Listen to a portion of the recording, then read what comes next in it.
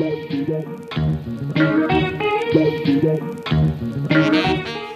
up to the right, and the whole side is all ripping down, starting to rip down.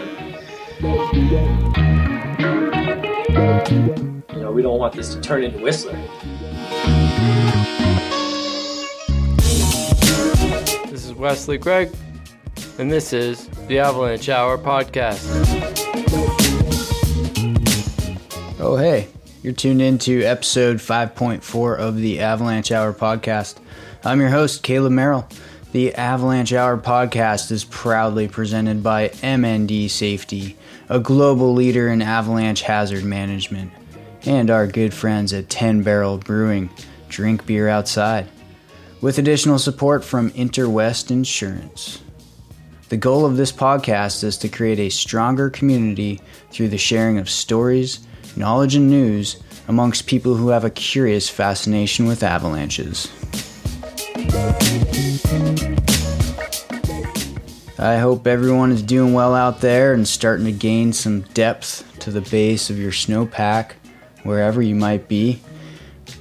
I wanted to take a moment this morning and talk about where I see this podcast going and give all the listeners some updates.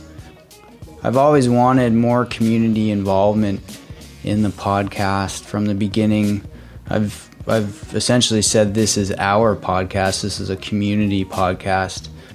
I think one of the Avalanche community's greatest strengths is the broad spectrum of experiences that have shaped our collective knowledge of how snow and avalanches interact with the mountains we love. So I started asking myself, how do we tap into this? I'm always amazed by the network of interconnection between the people I talk to on the podcast. Each guest leads me to another guest, and each conversation lets me glimpse into a different perspective. I started thinking that maybe it would be good to have a different perspective from the person asking the questions, and so we're going to start having some more voices on the podcast as guest hosts. My hope is that this grows the podcast to a greater global audience, as well as gaining valuable perspectives from people different than myself along the way. Essentially saying that I'm pulling more people into the fold to share their stories and share the stories of other people that they know. So this is where I'm steering the boat right now. I hope you still want to come along. And it's super exciting time of year when the snow is falling. For me, I've got a ton of content in the cache, as I call it, for the upcoming podcast season, and I can honestly say that this is the hardest part of the fall. Is just sitting on all of these really good interviews and actually coming out with a release schedule. I'm sure it's a little bit frustrating for some of the guests to wait most of the season to hear their interview, but I guess that's a good test in patience. So back in March, I got an Instagram message from Wesley, Gregg, up in Williams Lake, British Columbia, and he had explained to me that he just found the podcast and he was pretty stoked on the content.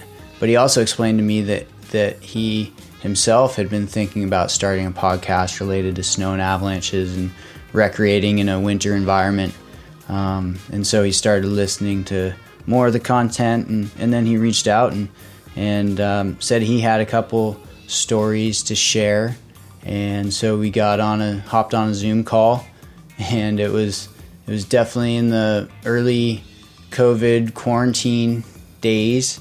And as you can hear from the recording, it was just a pretty relaxed conversation, but there's definitely stuff going on at Wes's house, as I'm sure we can all relate to.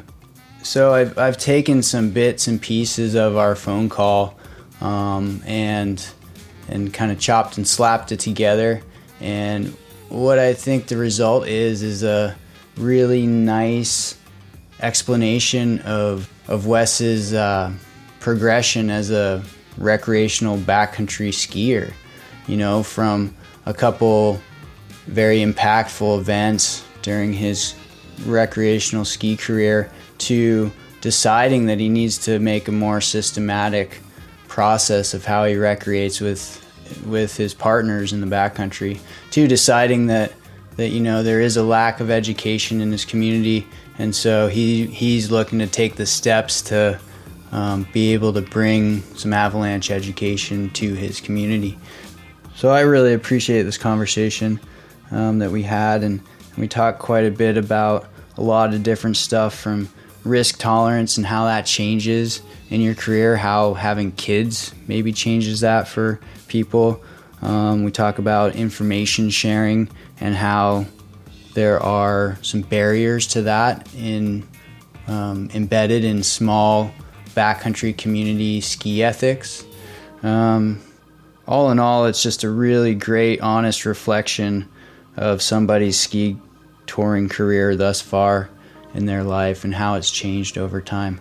This will also certainly serve as an introduction of Wes to the Avalanche Hour podcast community, and so you get to know him a little bit better, because you will be hearing some more contributions from Wes throughout this season. Think of him as our Canadian correspondent up in the Great North. I've been chatting with him today. Sounds like it's dumping in his hometown of Williams Lake, and I hope it's snowing wherever you are. Hope you're getting outside, staying happy, staying healthy, and keeping things in perspective. So here we go with Wes Gregg. Okay. So I'm Wes Gregg, and I'm a recreational backcountry skier, aspiring Avalanche instructor. Once I obtained my level 1 Avalanche from the Canadian Avalanche Association, I'm become closely obsessed with Avalanche education after being experienced in, or having the unfortunate experience of being involved in some incidents, which have changed my approach. And that, coupled with having kids and just getting older.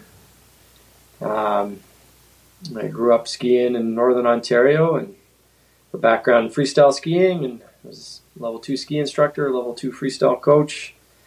Moved out west to British Columbia in 2008. Live here in beautiful Williams Lake, British Columbia now, the foothills of the Caribou Mountain Range. And one of the first incidents that started to shape a change in my backcountry behavior occurred a few days before the stag of my wedding. And we were out in a zone that we've skied together quite a bit. A buddy of mine who couldn't make it to the actual stag, so we were doing just kind of a trip together, and we were in a zone that we were pretty familiar with, and it was snowing a bit off and on throughout the day, and we climbed up some of the steeper stuff to get up onto some ridge, do some tree skiing, and did a couple of observations on the way up, and made some decisions based on that we'd try to keep it pretty dialed back. And as we kept skiing through the day, we kept progressing higher and higher up the ridge because the skiing was so good, and it kind of kept snowing, and the wind started picking up, and it was snowing quite a bit. And as it was getting later into the day, we kept stepping it up, and we decided that we would go up to the very top of this particular line, which kind of leads down through the trees into a small cliff band. And then off to the skier's right of the cliff band, you duck down into a chute that opens up into a nice apron, and a bit of a terrain trap off of the cliff band. The second cliff band is not really droppable. And as we got up into the top subalpine area, the visibility kind of turned on us a bit, and a bit of a breakdown in communication as to where we were going to rendezvous. And that was kind of the beginning of things that were starting to go south that day. And so I finally reconvened with one another. I could sense a bit of tension from my ski partner, and I was a bit frustrated at the fact that we had gotten separated and weren't quite in the same spot. So, but regardless, we decided to drop in and ski down towards this cliff band that I hadn't skied it before, so I wasn't going to drop it, but my ski partner was, and so I kind of skied next to it, just off to the right. And as I came around in through the little choke next to the right of that, I triggered a slide and yelled up Avalanche to my ski partner, and I was kind of standing on the crux near the landing, and he pretty much just yelled, "Get the F out of my way." And I thought something had happened and that he was coming at me in some debris, so I didn't want to get caught in it. I had no place to go except for getting ping pong balled through the trees. So I turned and went down the choke through the chute and out into the apron to turn around up my left shoulder and just see nothing but gear and a cloud of snow coming over the cliff band. And that's when kind of my heart dropped, and I skied down into the apron and started to slow down, but noticed that the snow had continued to slide in the apron. So I skied out to the bottom where I felt I was in a safe spot, and started changing over quickly and skins, and then obviously just threw my pack back on and started pulling my my Avalanche transceiver out to switch it to search right away, just yelling and scanning the debris pile for any signs of my ski partner. I could see a ski sticking out, so that was obviously the first place I was heading towards. And finally, what felt like forever, some coughing and yelling started to happen from my ski partner, and that he was okay, but appeared to be buried face down, kind of up to his waist, and he self-rescued and made his way down the choke with one ski pole and just on his boots, and we reconvened and got his other ski and hunted around for his other ski, and as we discussed and made sure he was okay, his shoulder was pretty hurt. He wasn't moving it all too much, and we needed to get him back to the cabin, and so he was shorter pole, shorter ski, so we limped him back and kind of didn't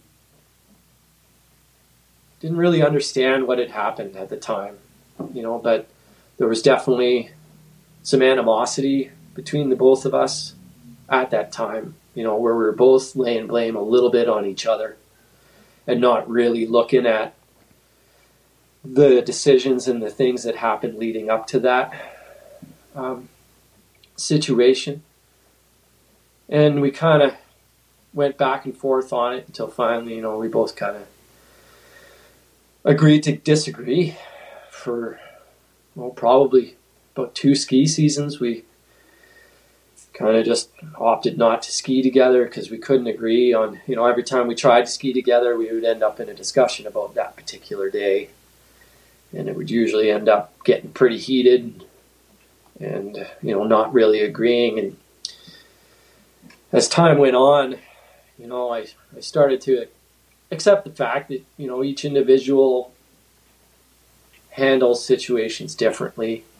And, I accept the decisions that I made that day, and, whatever, he needed to deal with on his side was up to him, and there was no way I was going to change any of that. But we were able to finally come to terms and become ski partners again, and that incident really changed, how he and I ski together now. We take a much more equal approach. That day he put a lot of weight on the fact that, you're the one that has your level 1 AST, you're the educated one, I'm going to trust your decision. Where I was rolling by, it's a group decision. It's for both of us to decide, but we never really talked about it.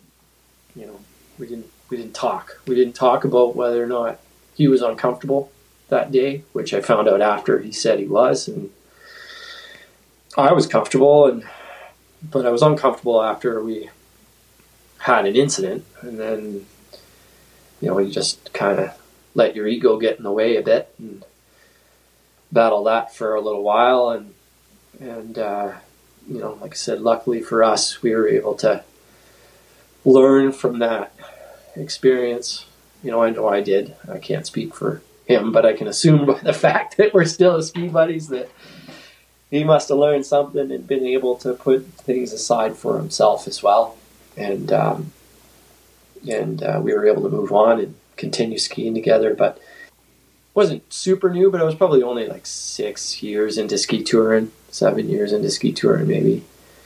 And so I hadn't gained the experience skiing with other people, let alone at that point I hadn't had an opportunity to ski solely with some professionals. And I think that's what really opened my eyes, was getting an opportunity to have a professional be like, dude, you're on the road to making a bad choice right now. Like, why are you doing that? And then you start to realize some of the bad choices that you made in the past that you got away with.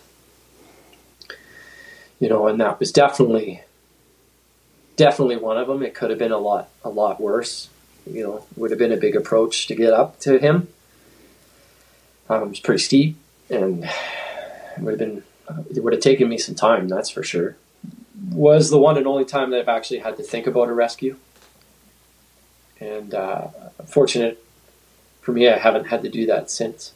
But I've also been on the other side of that, where I put my colleagues in that situation, and that for me was really the turning point in my recreational skiing, and really just changed my decision making. When you realize the amount of pressure that you put on your friends if you make a poor choice or lapse of judgment.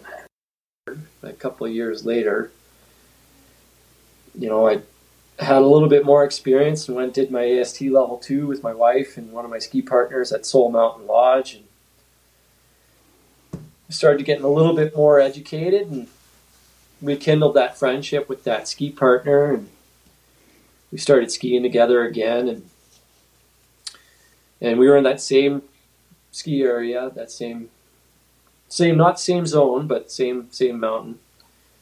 And there's this area that has 2 repeater towers for forestry, and we often go up there, and there's this nice big, it's not super convex, but when it's good, like it rolls over and it's wide open, and it really fills in nice, and it's generally can be really good fun skiing, and then down into some trees. And so we had made this decision to kind of skin up through on the ridge of the gully next to that, curl around, and then when we got up to the top where it was flat and started to roll over, we were going to dig a pit. And when I took my skis off and stabbed them in the snow, the whole snowpack settled. And so our plan B was to ski that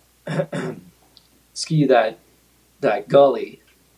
And we were feeling we discussed it on the way up. We were all feeling very confident that it was stable in there, and it was going to be well supported, overlooking a couple of small features. So we reverted, and we're like, well, we're going to go ski this gully. And everybody was in agreement, and we changed over. And this is where I made one of the worst mistakes I've ever made as a ski tourer. And I assumed that everybody was behind me.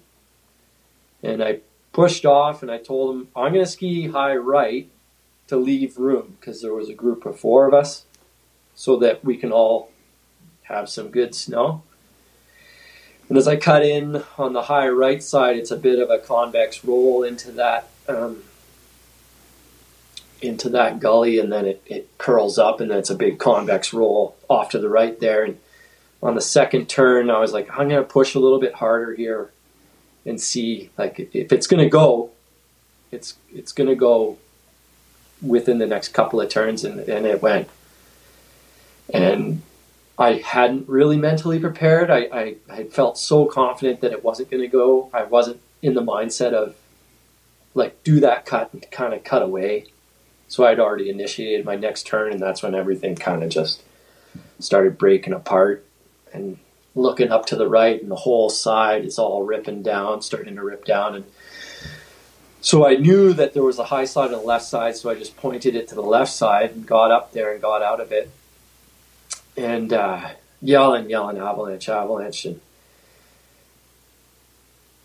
when I got up there, I turned around and looked around, and nobody was around except for my buddy's dog. And so they had no eyes on me. And I thought they were like hot on my tail, gonna stop at the edge and watch. And so when I saw my first ski partner come over the edge, he's just screaming my name and looking around and panicked. And I started waving my hands, and he skied over to me. He's like, dude, like, we had no idea where you were. Like, we thought you were buried.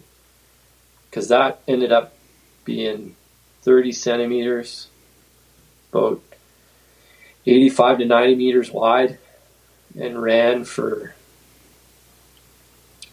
500 meters, 600 meters, and then came to rest in a bit of a terrain trap at the bottom where it flattened out. So he said when they first came around, I mean, their first thought was, fuck, Wes is buried, you know. And that day, I said to him right then and there, those guys, I was like, I want to go home.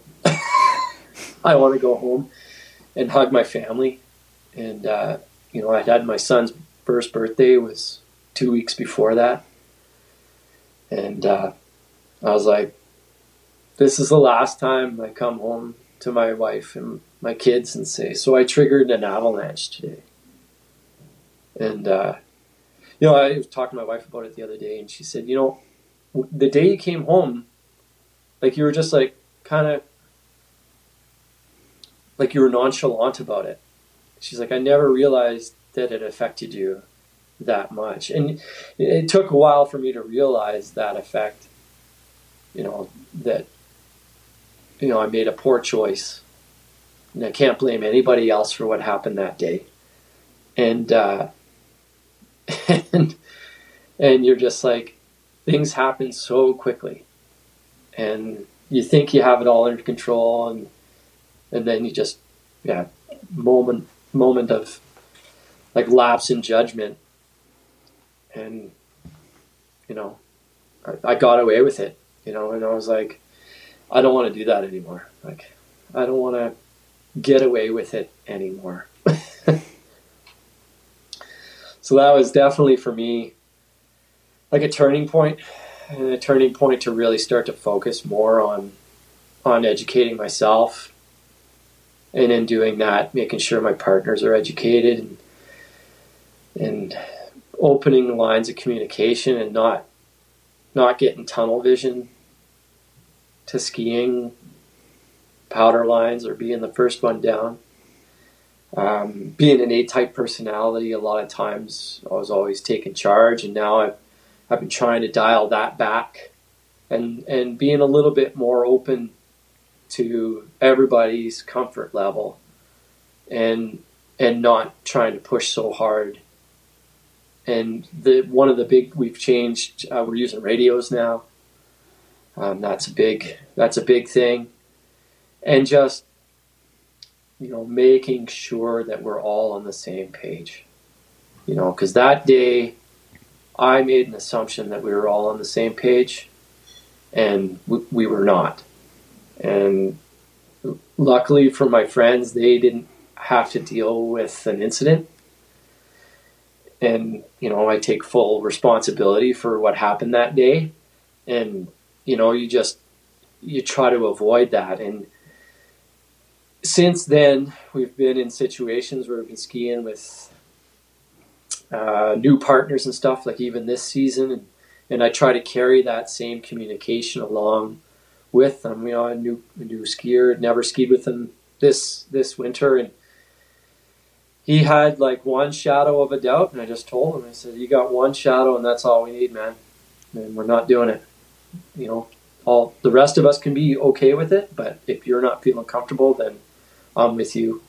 You know, we're not going to take this chance, because we got to operate at the level of the lowest comfort, you know, the person with the lowest comfort, you know, and because it's not fair to put that pressure on another skier or somebody else. And but yeah, just a lot more talking, and a lot more open discussion about what it is we're going to ski and what the objectives are, and trying to stick to those objectives instead of being like changing your mind halfway through and not really having a full set of information as to why you're making that decision. I found it really interesting as I've been reading through and studying to do my level 1 operations, like where you realize, in the guiding outfits, and you have your go and no-go zones, and you make that decision in the morning, and you don't change that. You stick with it, regardless. If the sun comes out and it becomes bluebird, that shouldn't change what your original plan and decision was, just because the light might be right for a picture, or by all means, do some observations and maybe make a different decision the next day, but don't dive right into it, and don't make hasty decisions for certain. It's good skiing here. It's an interesting dynamic in this community. Mm-hmm. There's still a bit of that kind of sacred community. Mm-hmm. Want to keep their stashes, understandably, some of them, but some of the places that have cabins, in the past, we've put out videos. I've put out some videos and stuff like that, and I've had the ski touring club president be like, "You got to take those videos down. We don't want this to turn into Whistler." Well, that's the big thing. That's one of the things that some of my ski partners here are advocates and have taken education, and then some of them are just don't and have no interest, and sometimes it's hard. Like, you enjoy skiing with that person, but then you're like, oh man, do you really have my back? Mm-hmm. Do you really understand what you need to do if something happens? And that's something that's been a big part over the last few years that I've been thinking about, which is why I want to get my level 1 operations, is to teach AST, because really there's no instructors in our area that are close by. We always have to bring somebody in from quite a ways away, which is time consuming for them and costly, and it doesn't happen very often. So I think that's the other thing. I think if people had a better opportunity to access the recreational AST1, AST2 in the Caribou region, I think people might educate themselves a little bit more and get more comfortable with the decisions that they're making and understand. I think for myself, one of the biggest things is, before I started really looking at avalanche safety, I did a lot of things and you're just ignorant to what it is you're doing. You just have no clue the risk that you've taken, and you just got lucky. It's not like you made an educated choice to ski a certain line or do certain things. You're just like, oh no, it's all good. My buddy says he's been skiing here for 10 years. This never slides. It's all good. So, this never goes. And then you're like, but it could. It's all good till it's not. Yeah, that's right. That's right. That's the big thing. So over the years, some I've walked away from some partners, and we're still buds and stuff like that. But we're not good ski partners, so we're not going to ski together. And a lot of times the places that we ski are places that people are super familiar with. They spend a lot of time there, and they'll go by last season's feelings and not really do any digging. It was good this year to see the core group of guys that I've been skiing with actually starting to look at things and do some profiles and make some of their own observations. I think the biggest thing we get pushback from is the use of the Mountain Information Network here. A lot of guys push back on that. especially if, myself or somebody else tags the exact location where you dug the pit. Some people get their hackles up, thinking that you're letting their stash out of the bag. And I always try to say, I'm just trying to help the forecasters, because there are none in our area. They have to extrapolate from operations outside of our area. And so it just gives them a little bit more information, so I came to common ground where I was like, okay, well, I won't pinpoint exactly where I was, but I'll pinpoint the general vicinity. A lot of times for myself, when I'm skiing with a new group, like I did a couple times this year, some of them are a little bit late risers. And having 2 toddlers, I'm a bit of an early riser. So, I'll get up early in the morning and I'll be up on the ridge doing observations at 8 or 9 o'clock at the latest. And sometimes they're still just crawling out of the fart sack, and they'll make it up by the time I'm done observations. They'll make it up, and then I'll talk to them about it. We'll all talk together and let them take a look and see if they see the same thing. And then we all have a discussion so everybody kind of understands where we're all at throughout the day. And if we need to make adjustments, or if we go to a different zone, we all work together and try to do more observations and paying more attention to weather. And that's the big one where I found I've made a lot of mistakes, is not paying attention to changes in weather and temperature. And, and that's some of the things that, working with newer people or other skiers, they may not be aware. Well, it seems like you guys are doing a great job of creating a conscious culture of good decision making and good communication. And I mean, what more can you do? Trying to stay out of avalanches, right? Yeah, and that's the big thing, right? That's what we, a lot of discussions. There's a younger group that we all hang with, but then there's also the older group, but we all try to work together. And the big thing is opening the information up. I find is where we're really struggling in our community, where people are afraid. They're afraid to share information, especially in talking to some of the older guys that like to go out, and because they're retired, they can go out a lot more. And those are the guys that, that those of us who aren't retired yet and, can only go out on the weekends.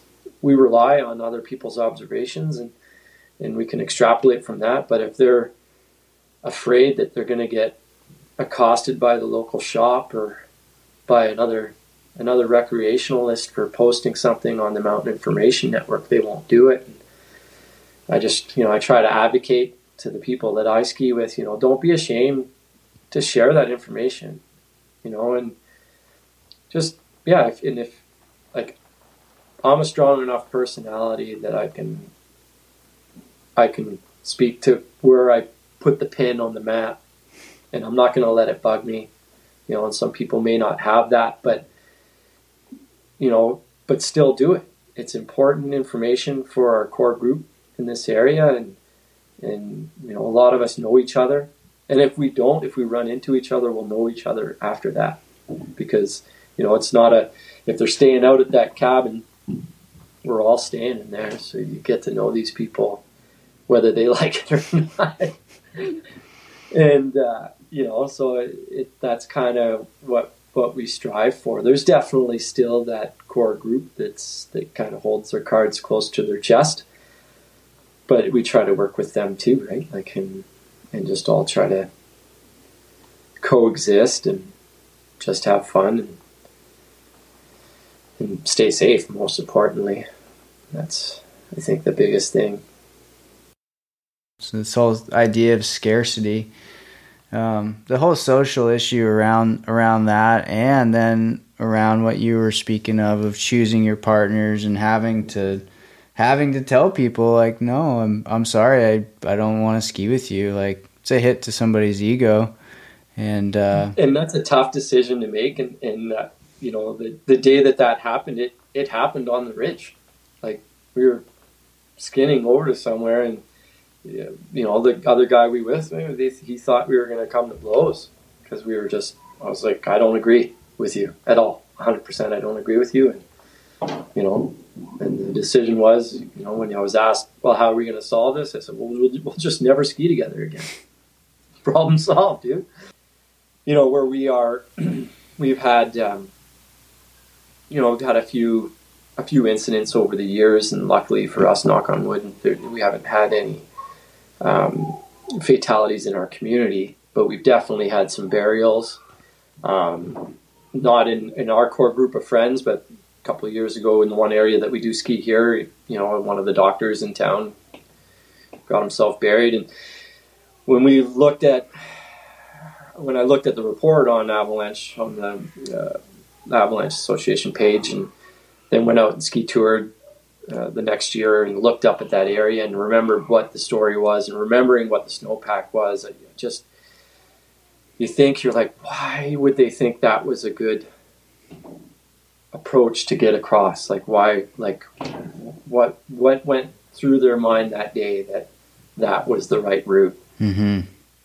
And you're just, years ago when I lived in the other community, Quesnel, there's a ski cabin that we go to that's quite a push in, and it's to get in there is quite exposed. And this couple called me from out of town. They got my phone number and they wanted to know the route. And I told them there was another route where you could walk way around, and it's like an 8-hour walk in through the creek. But they didn't want to do that. They wanted to do the up and over that we do. And I just told them basically point blank that I won't. I'm not trying to be protective of my area, but I don't know who you are. I don't know your skill level. And I'm not comfortable giving you the beta to get up there in case something happens. I don't want to feel responsible, for that type of thing. And then, I'm glad I didn't. They changed their mind on where they were going, and that weekend they got their dog buried at the other place they went. And luckily they actually found the dog the next day, and it was alive. No way. Spent the night under the snow? Spent the night under snow. Holy shit. They dug it out the next day alive. That's crazy. And, when I heard that story, I felt good about my choice, right? Like, I felt good that I made the choice to not give them the information to get in there, because that was one of the years where a lot of times here we can't even get up into the Alpine. It's so volatile, and any of the approaches to get up in there are so exposed that it's just not worth the risk when there's perfectly good tree skiing and pillow skiing to be had. So save it for the spring. Yeah, that's the thing, right? Or save it for the spring, or save it for next season. Like, the mountains aren't going anywhere. Yeah, it's interesting you kind of bring that up, because that was the old mentality, right? You don't go into the Alpine in February. You don't go ski these big lines, ride these big lines in midwinter, Yeah. 20 years ago, people would be like, what are you doing, and now it's like commonplace. And I feel like what's fueling that is greater access to information is allowing us to hopefully have at least a better idea of what's going on before we get there. But also social media is pushing people into areas, because somebody did it, somebody else is going to try to do it, Yeah.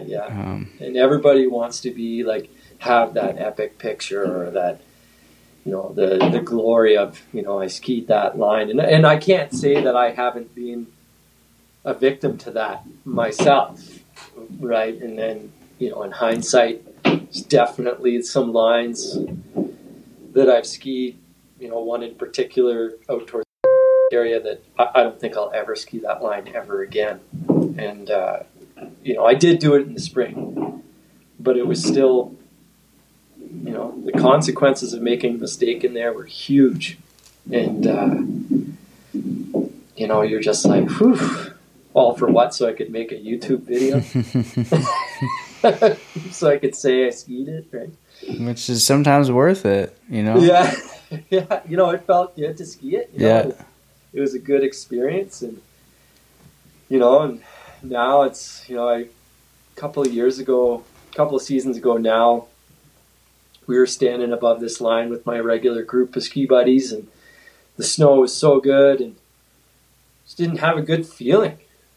And I just didn't feel good. And my buddy Dave says to me, he's like, "Man, this isn't the Wes I know. Like, how come you're not just dropping it?" And I'm like, "I don't know, man. He's like, "Well, there's nothing wrong. Like, the snowpack is good." And I'm like, "Yeah, it's just not feeling right. Something's not feeling right." And he's like, "Oh man, you've changed."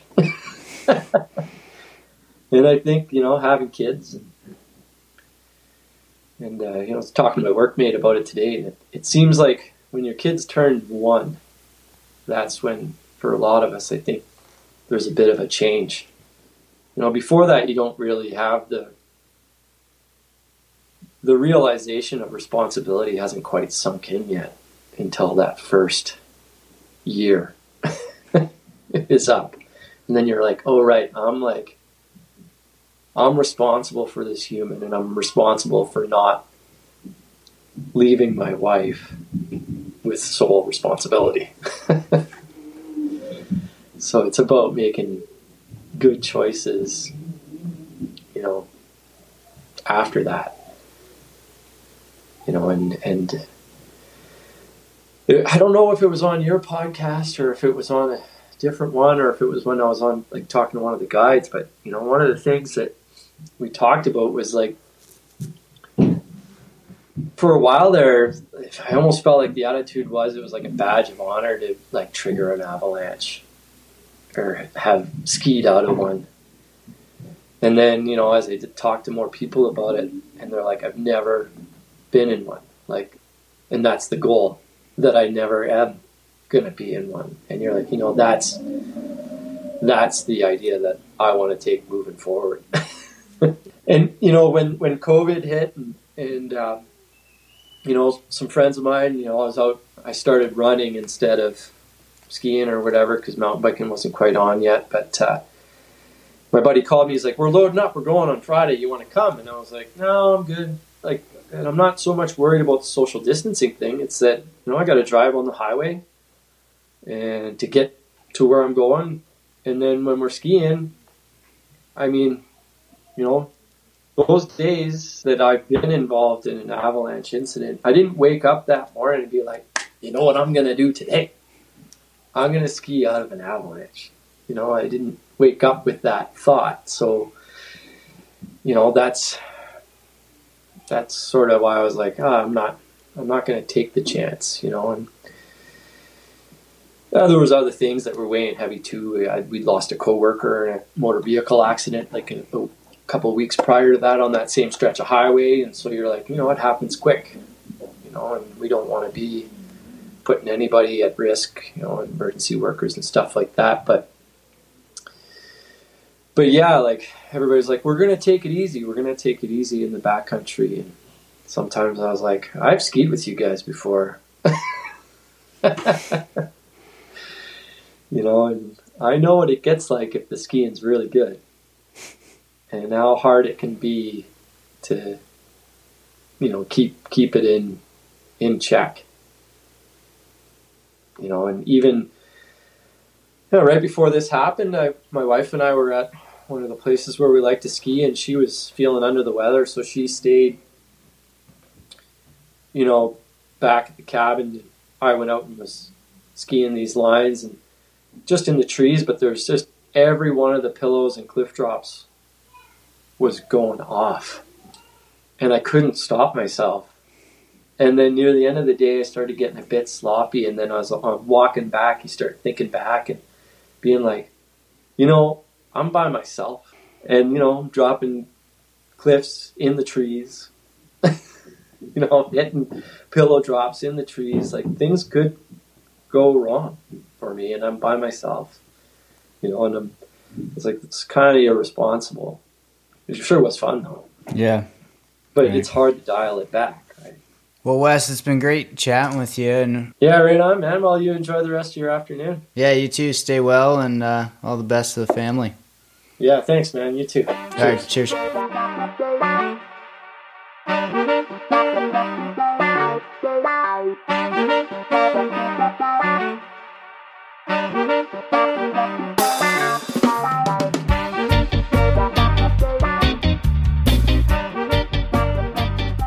I hope you enjoyed getting to know Wes and hearing about some of his reflections on his experiences in the backcountry.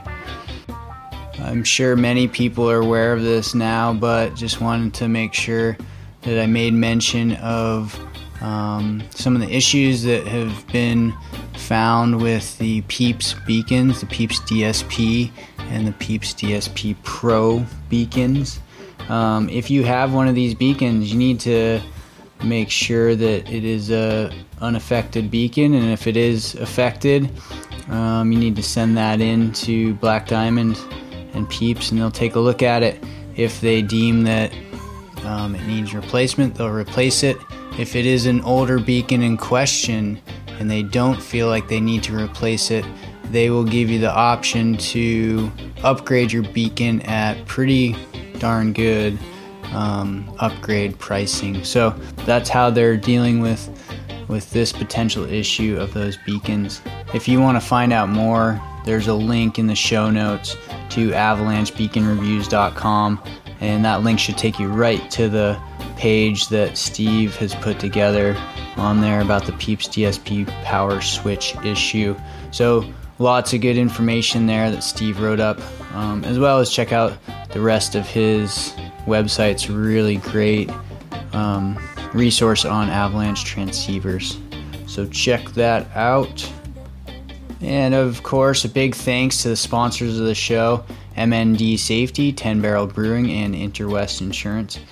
Go ahead and give MND Safety a follow on the Instagram. They are at TAS by MND, and you'll be able to see some awesome pictures of GazX and ObelX installations in their natural environments.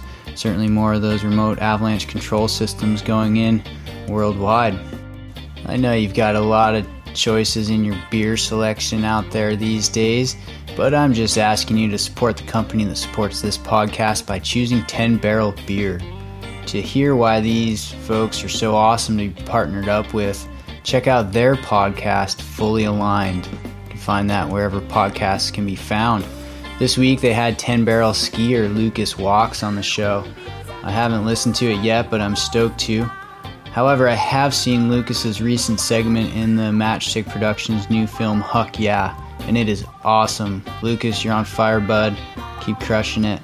And oh man, I think watching this segment just really got me excited to go skiing. So check that out. I'll also link that into the show notes. Most of this season's snow and avalanche workshops are wrapping up this week. There's certainly a lot of online content these days, great talks that you can check out at your leisure if you have registered for these snow and avalanche workshops. I know some of them are maybe leaving the registration open a little bit longer, so if you haven't registered but would like to access the content, perhaps you can go back and do that. There's a pretty exhaustive list of all of those events that happen on A3's website, AmericanAvalancheAssociation.org.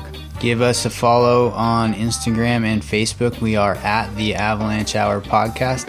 If you're not into that whole social media thing, or even if you are, maybe a better way to spread the word of this podcast is just to tell a friend. So tell a friend if you're enjoying the podcast, get them hooked on it, and let's create a stronger, larger community here.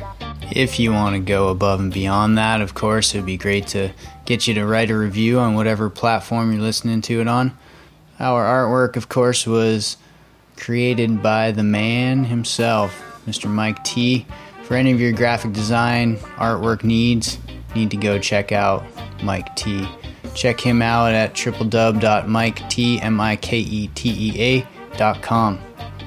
Music today was provided by Grammatic with In My City at the beginning of the hour, followed up by My Tribe by Ketsa, and taking us out of the hour was Skankin' Easy Dub by Sholin Dub. Use of these tracks are provided through the permission of the artist. With the first major storm of the winter season barreling through the doorstep of the Pacific Northwest, I hope you got snow wherever you are, and I hope you're out recreating in it this weekend in a safe fashion, getting to know the players within the snowpack. It's happening, people. It's back. Winter is here, our favorite time of year, and we'll be back with you in a couple weeks, bringing you the next episode of the Avalanche Hour podcast. Until next time, stay tuned, stay safe, and keep having fun out there. Cheers.